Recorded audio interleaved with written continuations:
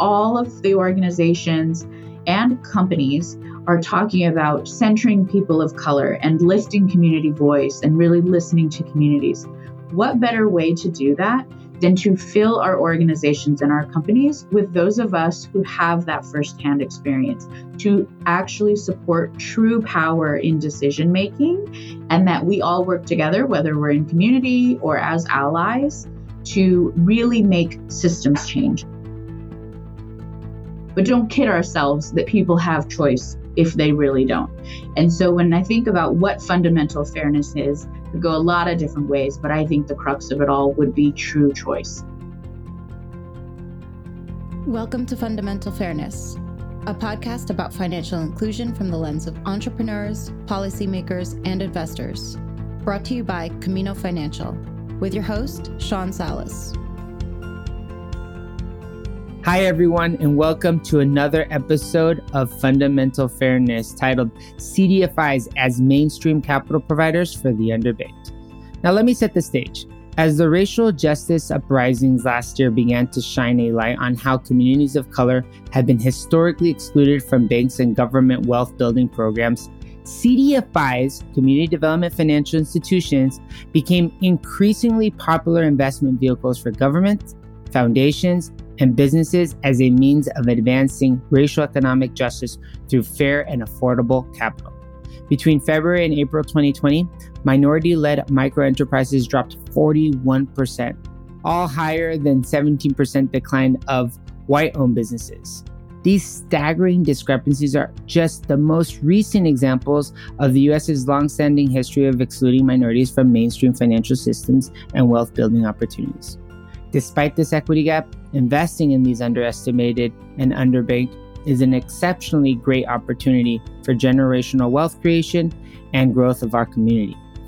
In this episode of Fundamental Fairness, we dive deep into CDFIs and discuss their role as mainstream capital providers for the underbanked community with Lucy Arellano. Now, let me introduce Lucy Arellano Baglieri. She's the Chief Strategy Officer and Senior Vice President at Low Income Investment Fund. She oversees Lyft's strategy, development, and public affairs team and leads the implementation of Lyft's strategic plan and social justice initiatives. Prior to joining Lyft in 2020, she served as Chief Strategy Officer for the Mission Economic Development Agency, MEDA, leading the organization's regional and national work focused on economic and racial equity initiatives in Latino and immigrant communities across the country. Her work draws on her own lived experience as a proud immigrant from Mexico and a career dedicated to communities facing the deepest inequalities, working largely across Black and Latino communities. Welcome, Lucy Arellano, to our podcast. Thank you for having me. And thank you and congratulations for all the work that you and Camino are doing. Oh, thank you very much. We're in it together. And based on that, let's start chatting. You're clearly a nationally recognized leader and known for your community development efforts. So let's get started with you telling us a little bit more about yourself, and feel free to go as deep and personal as you like, just to add more color to that very long bio that I just gave our audience. And also tell us a little bit about your role in the CDFI industry. Sure. And thank you for the introduction. A little bit more of a background. You noted that I am a proud immigrant from Mexico. My family and I came to the U.S. when I was a child. We were a total of 9. So I had the, quite frankly, sheer luck of being the 6th of 7 children. I have parents who are together, luckily very healthy, just left for vacation this morning. So they're doing well.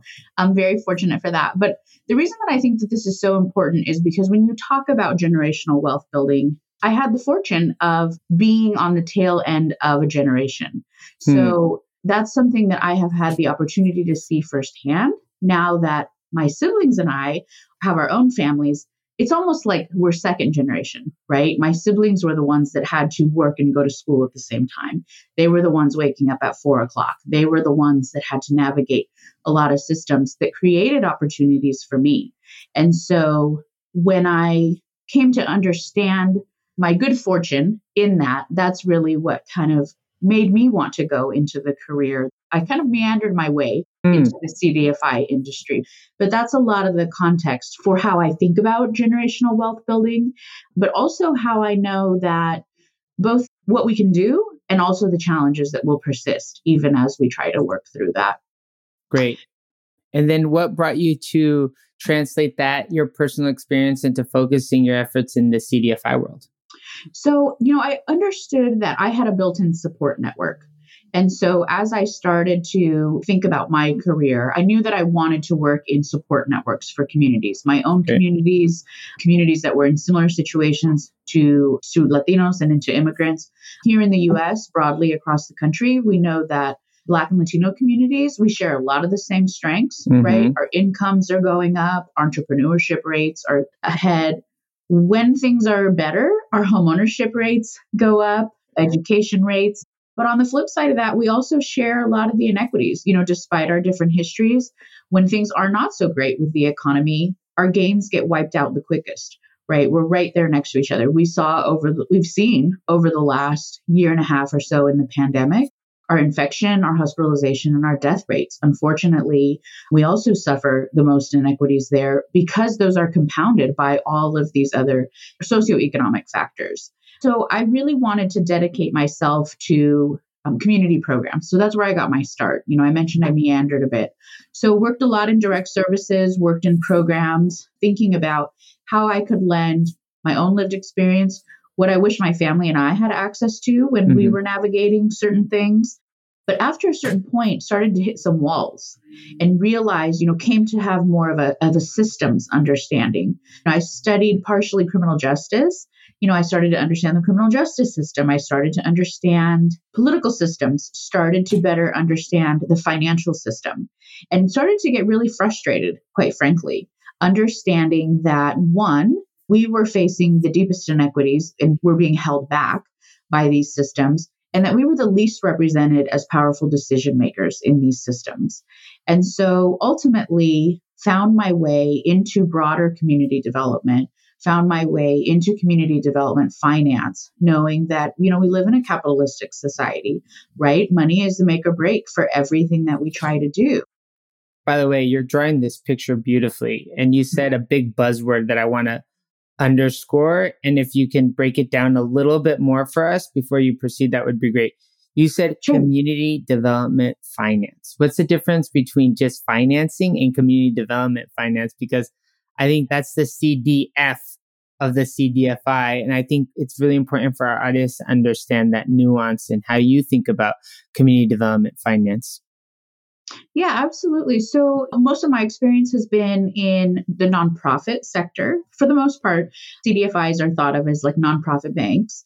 We have missions that are intended to be very community focused and have impact in communities. The community development sector and CDFIs were born out of the civil rights movement.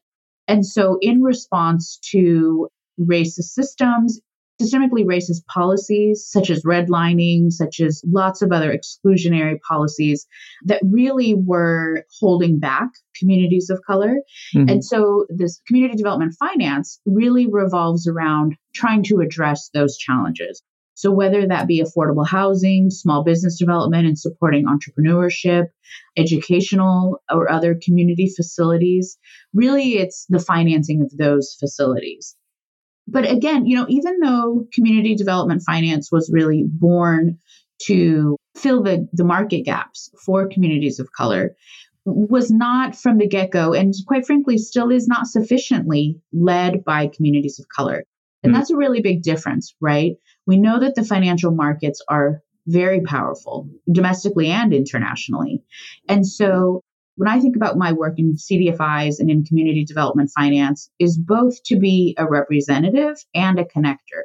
My own experience, lived or professional, I don't have all the answers, right? But one principle that I really hang on to is lifting community voice and partnering to understand what different communities want, need, and have developed. So many communities have solutions already developed. They may just be lacking the resources or the infrastructure to execute. And that's really where CDFIs can come in as a partner and as an ally.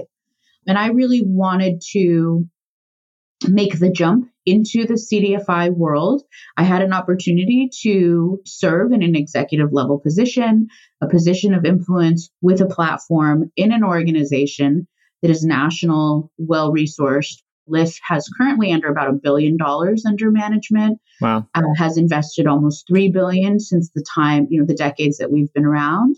Again, really recognizing that people with my lived experience or similar really are just not represented. We're those that are served. We're those that are often designed for, but we're not necessarily the decision makers or those that are controlling the money, as I like to say. And that was really an important priority for me. Yeah. And if you can elaborate, where are LIF's investments allocated across what types of products and impact opportunities?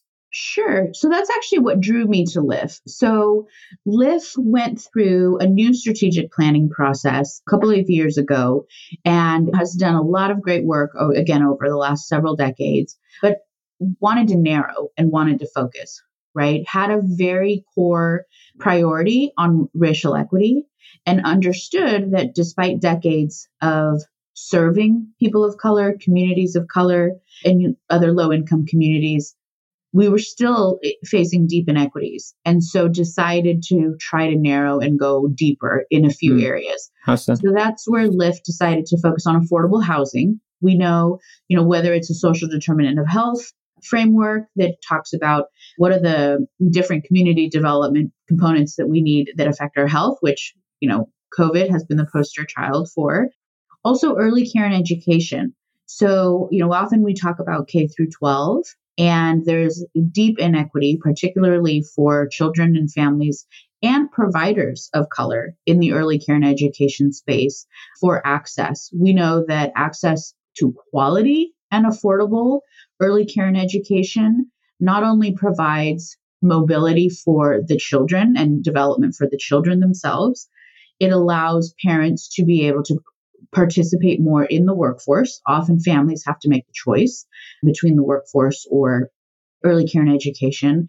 And then also the economy as a whole. Again, COVID has really just shone a light on how crucial the early care and education sector is. It's under-resourced. It's entrepreneurs, for the most part, women of color that are the providers that are not getting rich off these businesses, right? But they're essentially providing a public good. And then LIF's last area, which, you're not supposed to pick your favorite child, right? But what I was most compelled by was a category that we call impact-led lending. And this is an area where we were really, the organization at that time I hadn't joined, was challenging itself to really rethink how the organization was making lending decisions. What was the actual criteria that we might adjust? What were the risk reassessments that we might make to not only try to take more risk, but to also challenge the traditional notions of risk? Who is considered the riskiest borrower? What are considered the riskiest types of investments? We know that those traditional notions are also steeply rooted in systemic racism. And so how we might be able to change that. So those are the three areas that LIF is focused on right now. We just entered year 2 of 4 for this strategic plan. And I work with, partner across the organization and with external partners as we're trying to move through those different areas. That is great. And if I can paraphrase a little bit of what you said, it's you go where no one else has gone or wants to go.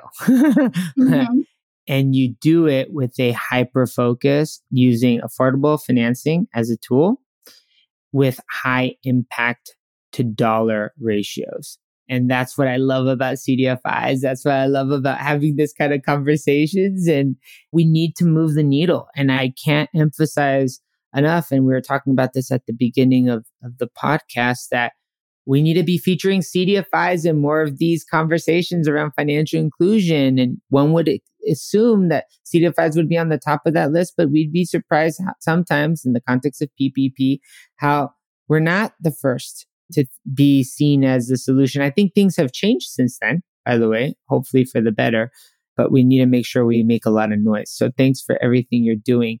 And so now that you've broke it down so eloquently, what is your perspective on equitable community development and how this will catalyze growth in underserved communities? And when I say equitable, it's creating the same playing field for people to access the financing and the resources that they need. That may mean that you focus on certain segments in the market that are least served, right? So that you lift them up in the process. What are your thoughts about that? Yeah. So two things you said, exactly what I would have said. One is CDFIs were supposed to do the work that traditional banks or financial institutions were not doing. So if we're not doing that, if we're operating too traditional bank-like, then we're not doing what we intended to do. And so I think that's really, really important. The other piece that you mentioned also is how we can customize solutions, right? So when we talk about equity, we're not all starting off in the same place. So we can't have a cookie cutter approach and expect everyone to just fend for themselves, right? And have an equal chance to succeed, whether we're talking about financial inclusion or anything else. And so when I think about equitable community development, it's really having customized approaches to that. One example, I could give you a couple, but most recently at LIF, we just launched a new product, the first of more to come. This is called our Black Developer Capital Initiative. This was born out of our Southern and Eastern, primarily Atlanta and DC markets. And this is in the affordable housing space. So these are affordable housing developers. We realized that we were accumulating a portfolio of deals or projects that we couldn't fund, that we could not get to approval. And so we tried to then take a step back and understand that we would be perpetuating inequity if we were then trying to get these developers to change themselves. And we stopped and asked, what could we change about what we're doing and what could we do differently? What are the specific needs of Black affordable housing for-profit mission-driven developers? And so there was market research that was done, talking directly to developers on the ground. What type of product would be able to meet or kind of unlock this pipeline?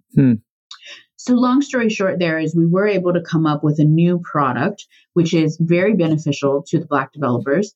And we were able to keep it unsecured. It's a line of credit, keep it unsecured.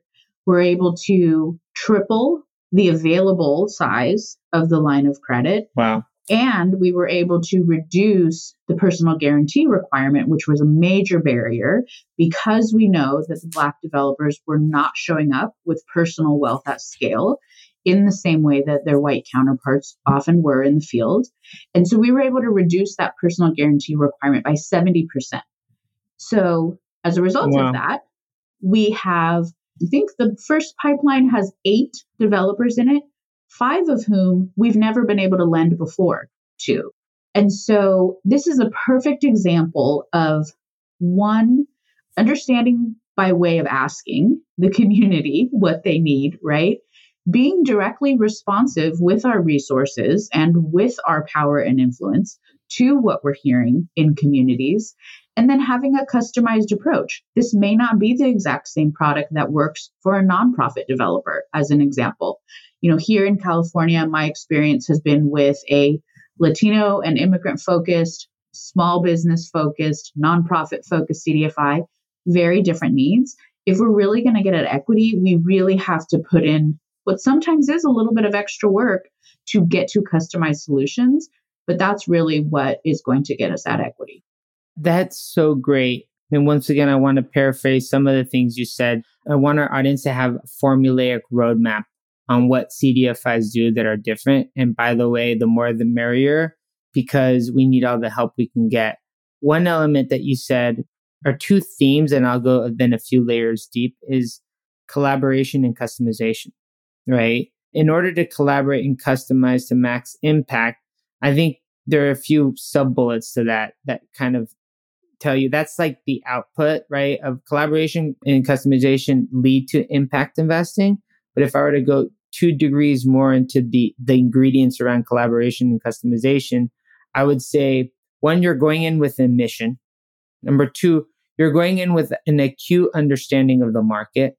And I think that's why it's important that a lot of these efforts be led by people that represent the communities they're trying to impact. I'm a big believer in that, because sometimes you just lose that element of empathy and it's easier to give up. But when you have a story like the one you have, and then you're working with the third element that I will say, which is you're engaging with people locally.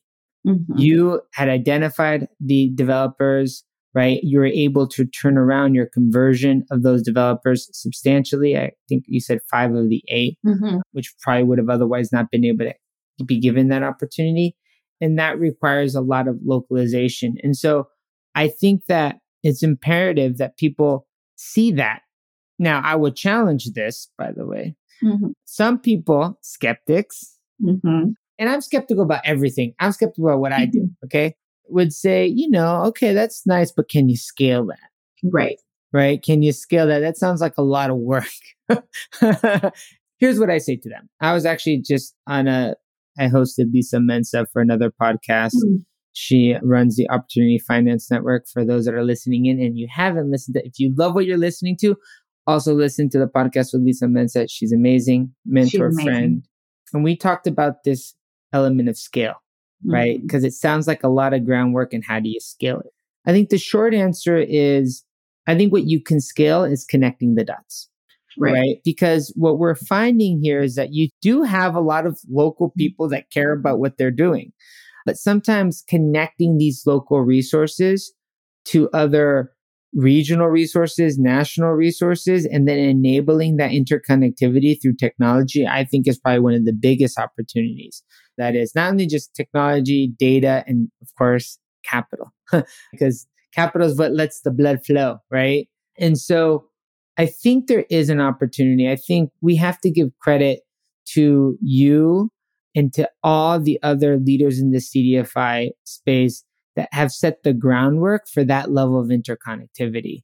And so that's where I'm at. And I think now is the time to do it. I think now is the biggest opportunity to do it because the BLM movement has brought a resurgence of focus on empowering Black and Brown entrepreneurs.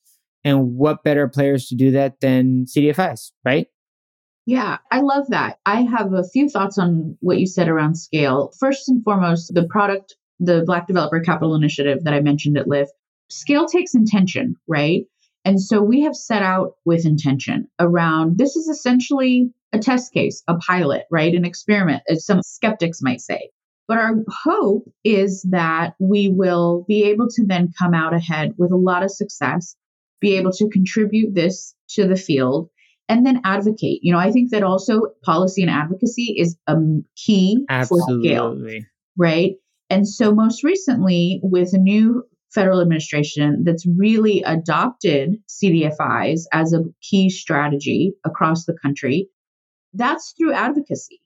That is through the CDFI sector and other partners saying CDFIs are key trusted partners on the ground, as you just said. And so how do we institutionalize this? How do we institutionalize the collaboration and incentivize it so that it doesn't fall by the wayside?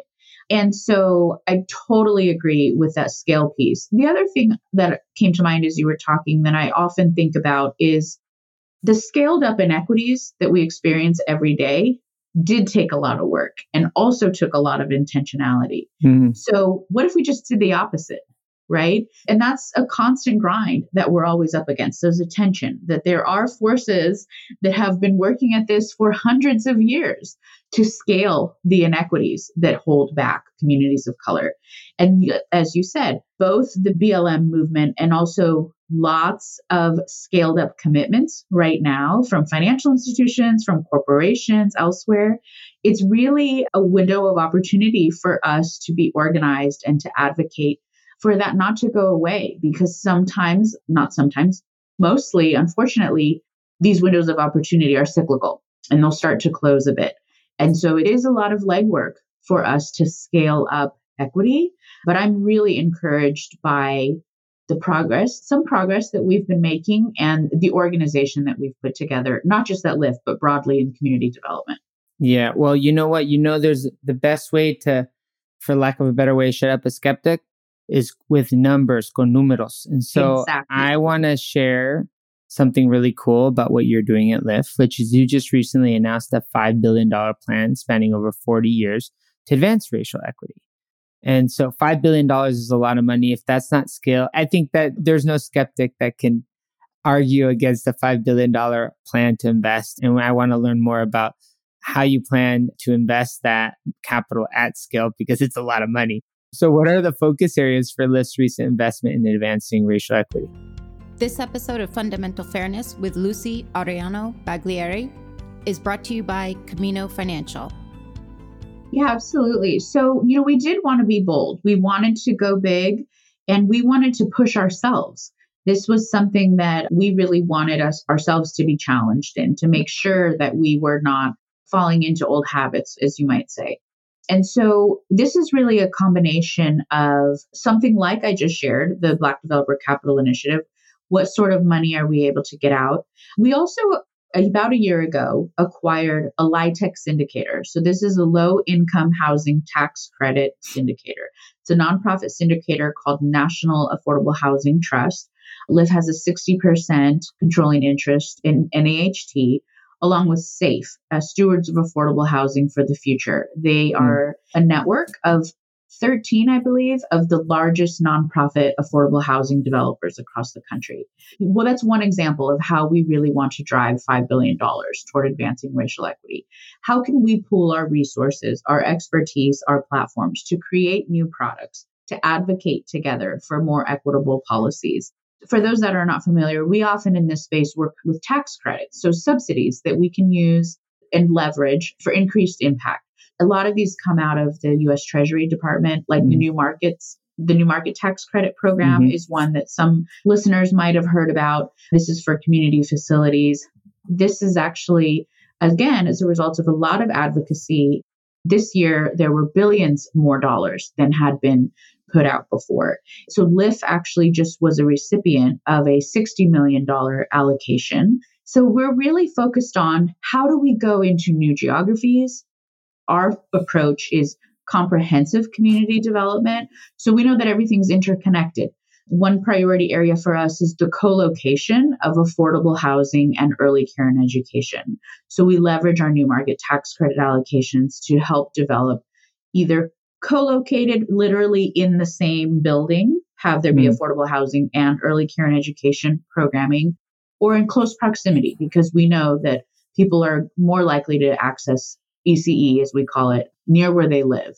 And so all of this together is how we are kind of thinking a lot about the public resources that are available, the nonprofit resources. We're also leveraging the ongoing bank resources. So, a lot of the funding or the financing that Lyft and other CDFIs have available is essentially, in layman's terms, we borrow money from banks at hopefully advantageous rates so that we can pass on good rates to our borrowers. One thing here that's really important, and this is another advocacy piece, is CRA, the Community Reinvestment Act, which is an area that the CDFI industry has really rallied around. At the end of the last administration and then going into this new administration, the previous administration actually took some steps to weaken CRA requirements, meaning that banks were going to have less requirements on how they were going to support community development finance. And we really felt like the opposite should be happening, that banks should have more requirements on how they can support community development finance and to really be able to get at racial equity, right? Not be able to just check the box. Okay, we lent to an entrepreneur who was a person of color. And my perspective on that is, and what happened down the line, right? Today's not about predatory lending. That's for a whole other podcast, I'm sure, but really trying to add more teeth to it.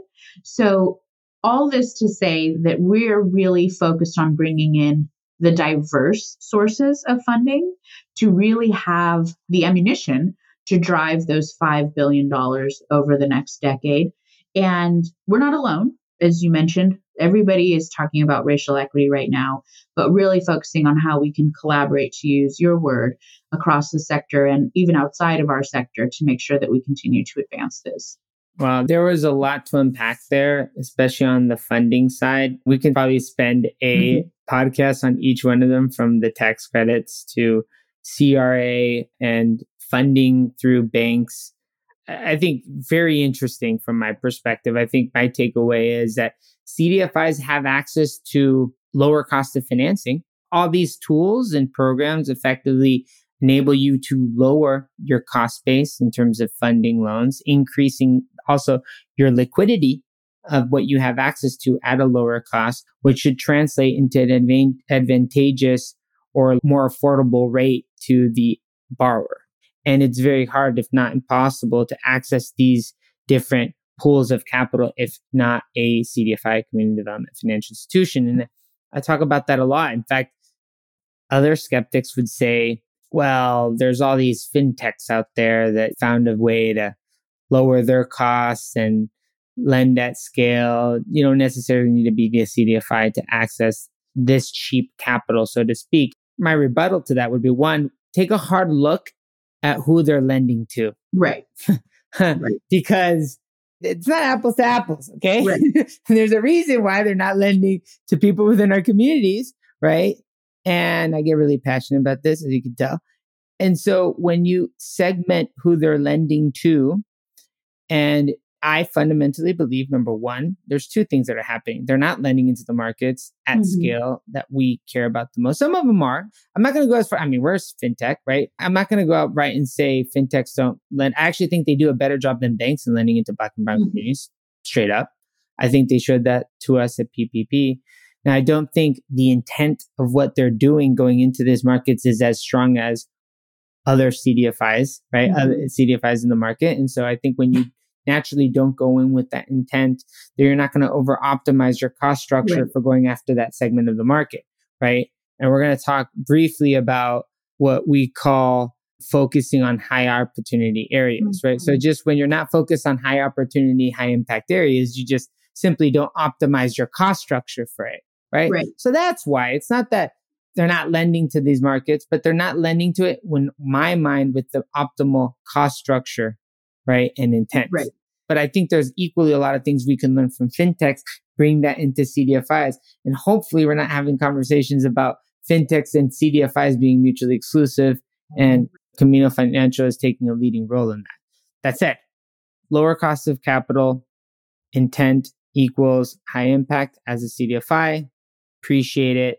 Now let's dig into that last part a little bit more that I alluded to, which is high focus areas of opportunity. I know there are a lot, and I know we generalize it as low to moderate income Black and brown communities. Can you help us get a little bit more granular, maybe in 2 or 3 areas that you find incredibly exciting in terms of investment opportunities at Lyft? Yeah, absolutely. And I think I'll also just maybe start by saying that a high opportunity area is also a term that we think about a lot in the affordable housing space. Great. So a few different thoughts here. You talked about intention leading to impact, and I think that that's really important, right? I think that's the baseline. And at Lyft, through some anti-racism work that we have, it's a journey that we've been working on, have really set out some core principles and priorities of what to layer onto intention, right? Sometimes we know that the best of intentions can actually have even inadvertent adverse consequences. And so we've been thinking about, how do we build in accountability just as much as the intention? And so I think that leads me to thinking about different high opportunity areas as you've thought of them. Earlier on, I mentioned about how some shared assets that Latino and immigrant and African American communities that we all share is that we're leading in entrepreneurship, as an example, right? Often we're thought of as the riskiest borrowers for lots of different reasons. I can give you one example. In my previous position at Meta, I was there when we started a CDFI. And so the CDFI was focused on primarily Latino and immigrant entrepreneurs who were undocumented, so ITIN holders. So, when we talk about the deals that traditional banks won't do, those are sometimes furthest away from what they're willing to do, right? Because there is this stigma or notion that undocumented borrowers are the most risky. And we set out, one, to fill the access to capital gap that our community was facing, our undocumented entrepreneurs, who were actually a high opportunity area, right? Huge. As you were thinking about entrepreneurship, when I think about my parents' story, if I'm not mistaken, I think about your mom's story, right? Entrepreneurship is how a lot of Latino and immigrant families are able to build for the next generation, and even for other communities, creating jobs in the community, creating financial inclusion and wealth building. This is not an area of risk right? Our parents were very, very dedicated to entrepreneurship. My parents say they didn't set out to be entrepreneurial. They don't really believe themselves to be entrepreneurial. It was really out of necessity. Again, when I think about my parents who were looking to raise 7 kids, they weren't going to run off with any loans. At that point, they weren't taking out loans. They didn't have access to CDFIs or knew about them, but they weren't risky at all. They were committed to, as they say, doing the right thing. And were committed to scaling and growing their business. So often when we think about too risky or what is considered the riskiest, they're actually highest opportunity areas because they tend to be the most profitable, the most fruitful in terms of entrepreneurship. That's one example. A very different example, but I mentioned that in the affordable housing space, we do think a lot about high opportunity areas, is actually place.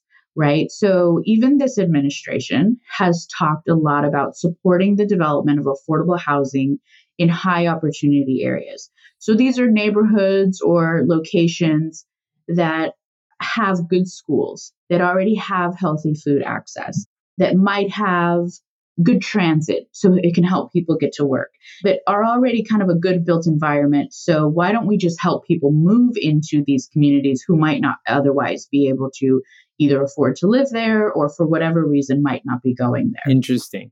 I think it's an important strategy. It is a valuable one, but it's one that's not always rooted in cultural competency, quite frankly, right? Coming from working in San Francisco's Mission District, which has been in many ways the poster child for gentrification and displacement of Latino and immigrants and the breaking up of communities. Our community there, they didn't want to leave. Right? They just wanted the good school access. They wanted the healthy food access. You bring that here. Don't move me from my home. Come on. Exactly. So I think that's a really good opportunity for LIF and others like us to help support ecosystems, help round out the ecosystems. Otherwise, when we are forcing migration, essentially is what we're doing. This is where I think a lot about the community members that we served in the Mission District, which has, inclusionary below market rate housing programs where people were given the opportunity to move across town to luxury apartments, right, under affordable rents, declined in many times to go. Why? Because they didn't feel safe going to a new community, quite frankly, that was majority white, definitely not a community that they were used to and that they felt safe in, was disconnected from their jobs, their children's schools. And so thought, I'll take my chances in my current situation, which is less than ideal, but had to make a really tough choice. And so when I think about affordable housing and high opportunity areas, it's a different take on it, but wanted to really call that out because that's something important for, I think, our communities, even as we advance and we do have more options financially. That's something really important to pay attention to. I really appreciate you clarifying that point because you addressed the ethos of the question, but also the technical element of the term and how it's applied. So thank you very much for that clarification and expansion. So now we're reaching the tail end of our conversation. And before we start asking the final question, I want to get a sense of outlook from you. Because we've been talking about everything in the context of, okay, this is where we are today. This is how we're thinking about allocating capital in certain areas. But now I want to get the high level, soft, but incredibly impactful outlook that you have for the market because we're in a moment right now. And I wonder if that moment is going to exist as long as we're around and hopefully generations to come. And in fact, even better, we build on that moment and create even bigger pools of capital because to clarify what that moment, how it's manifesting itself, it's not just in the context for our audience of the BLM movement and focus on the headlines for combating directly racial injustice in the United States and seeing CDFIs as a key player in fighting that fight. And I say it more for fighting that fight because we are fighting a fight. Mm-hmm. Exactly. We're not on the offense, we're on the defense. I think a silver lining that hopefully translates from defense to offense is that virtually every big bank in the United States has committed billions of dollars, tens of billions of dollars to CDFIs and MDIs, minority depository institutions, and there is overlap between the two. And even you're starting to see the likes of a Starbucks or a Netflix and other corporations like Google make very large commitments to this space as well.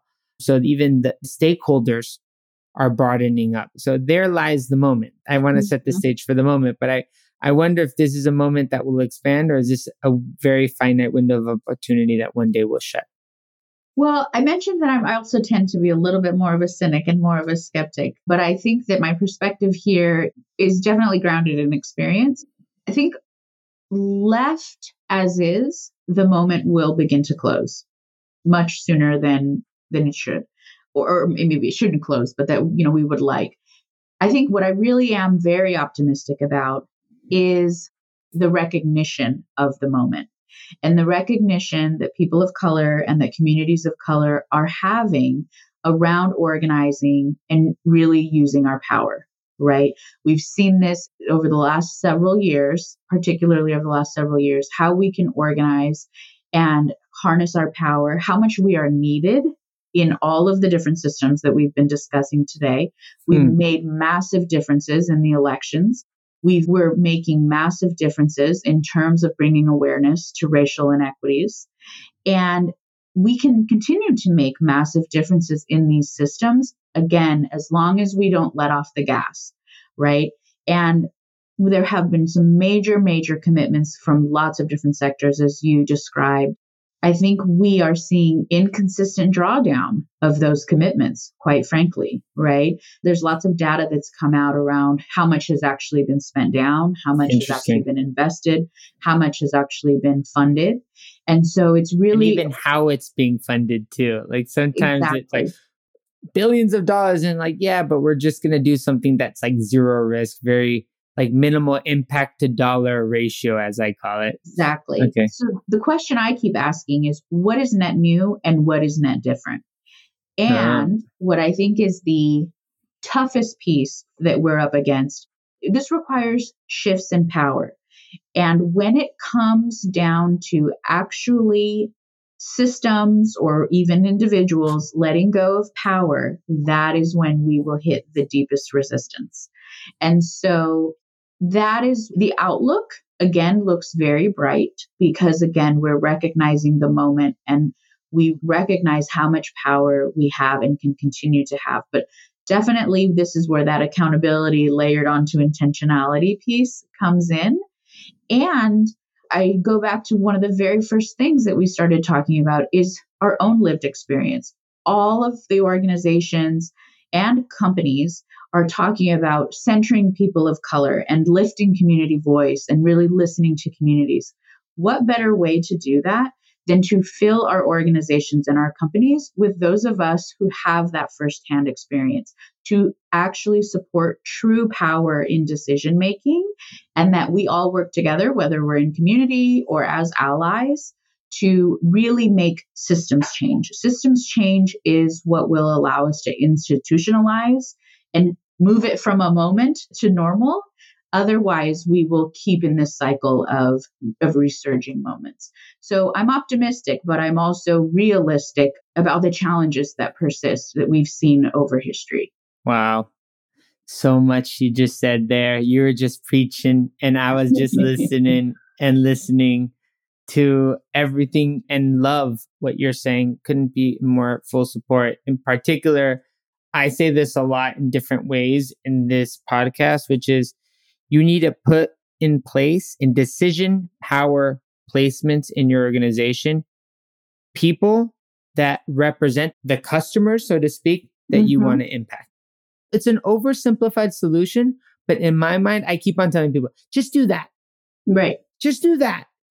Let's zoom out of CDFIs. I even talk about this in the context of venture capital and how less than 4% of capital go to people of color.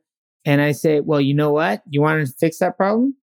Just hire and recruit and fund asset managers that look and represent the people that they want to invest in, right? 100%.